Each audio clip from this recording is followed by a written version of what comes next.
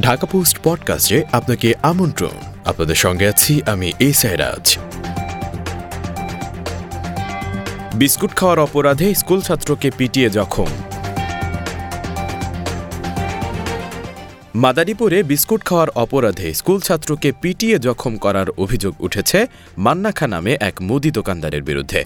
সোমবার দুপুরে মাদারীপুর সদর উপজেলা মুস্তফাপুর ইউনিয়নের নৌহাটা গ্রামে এ ঘটনা ঘটে। আহত লিওন সাব্বির ফকির নৌহাটা গ্রামের ৬ নং ওয়ার্ডের দুলাল ফকিরের ছেলে। সে স্থানীয় বিদ্যালয়ের ৪র্থ শ্রেণীর ছাত্র। ভুক্তভোগী পরিবার ও স্থানীয়রা জানান, লিওন বাড়ির পাশের মান্না খার দোকান থেকে না জানিয়ে এক প্যাকেট বিস্কুট খায়। দোকানদার বিস্কুট খাওয়া দেখে ক্ষিপ্ত হয়ে ওঠেন। এক পর্যায়ে মান্না খা শিশুটির হাত বেঁধে তার বাড়িতে নিয়ে গিয়ে কাঠের লাঠি দিয়ে মারধর করেন। খবর পেয়ে শিশুটির মা রাজভানু ছুটে গিয়ে ছেলেকে ছেড়ে দেওয়ার অনুরোধ করলেও শিশুটি রেহাই পায় না।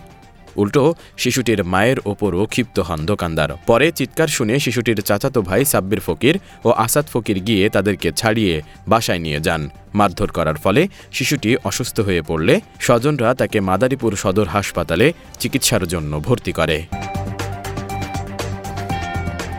শুনছিলেন ঢাকা পোস্ট পডকাস্ট। দেশ বিদেশের সব প্রান্তের সর্বশেষ খবর জানতে ভিজিট করুন ঢাকাপোস্ট.com।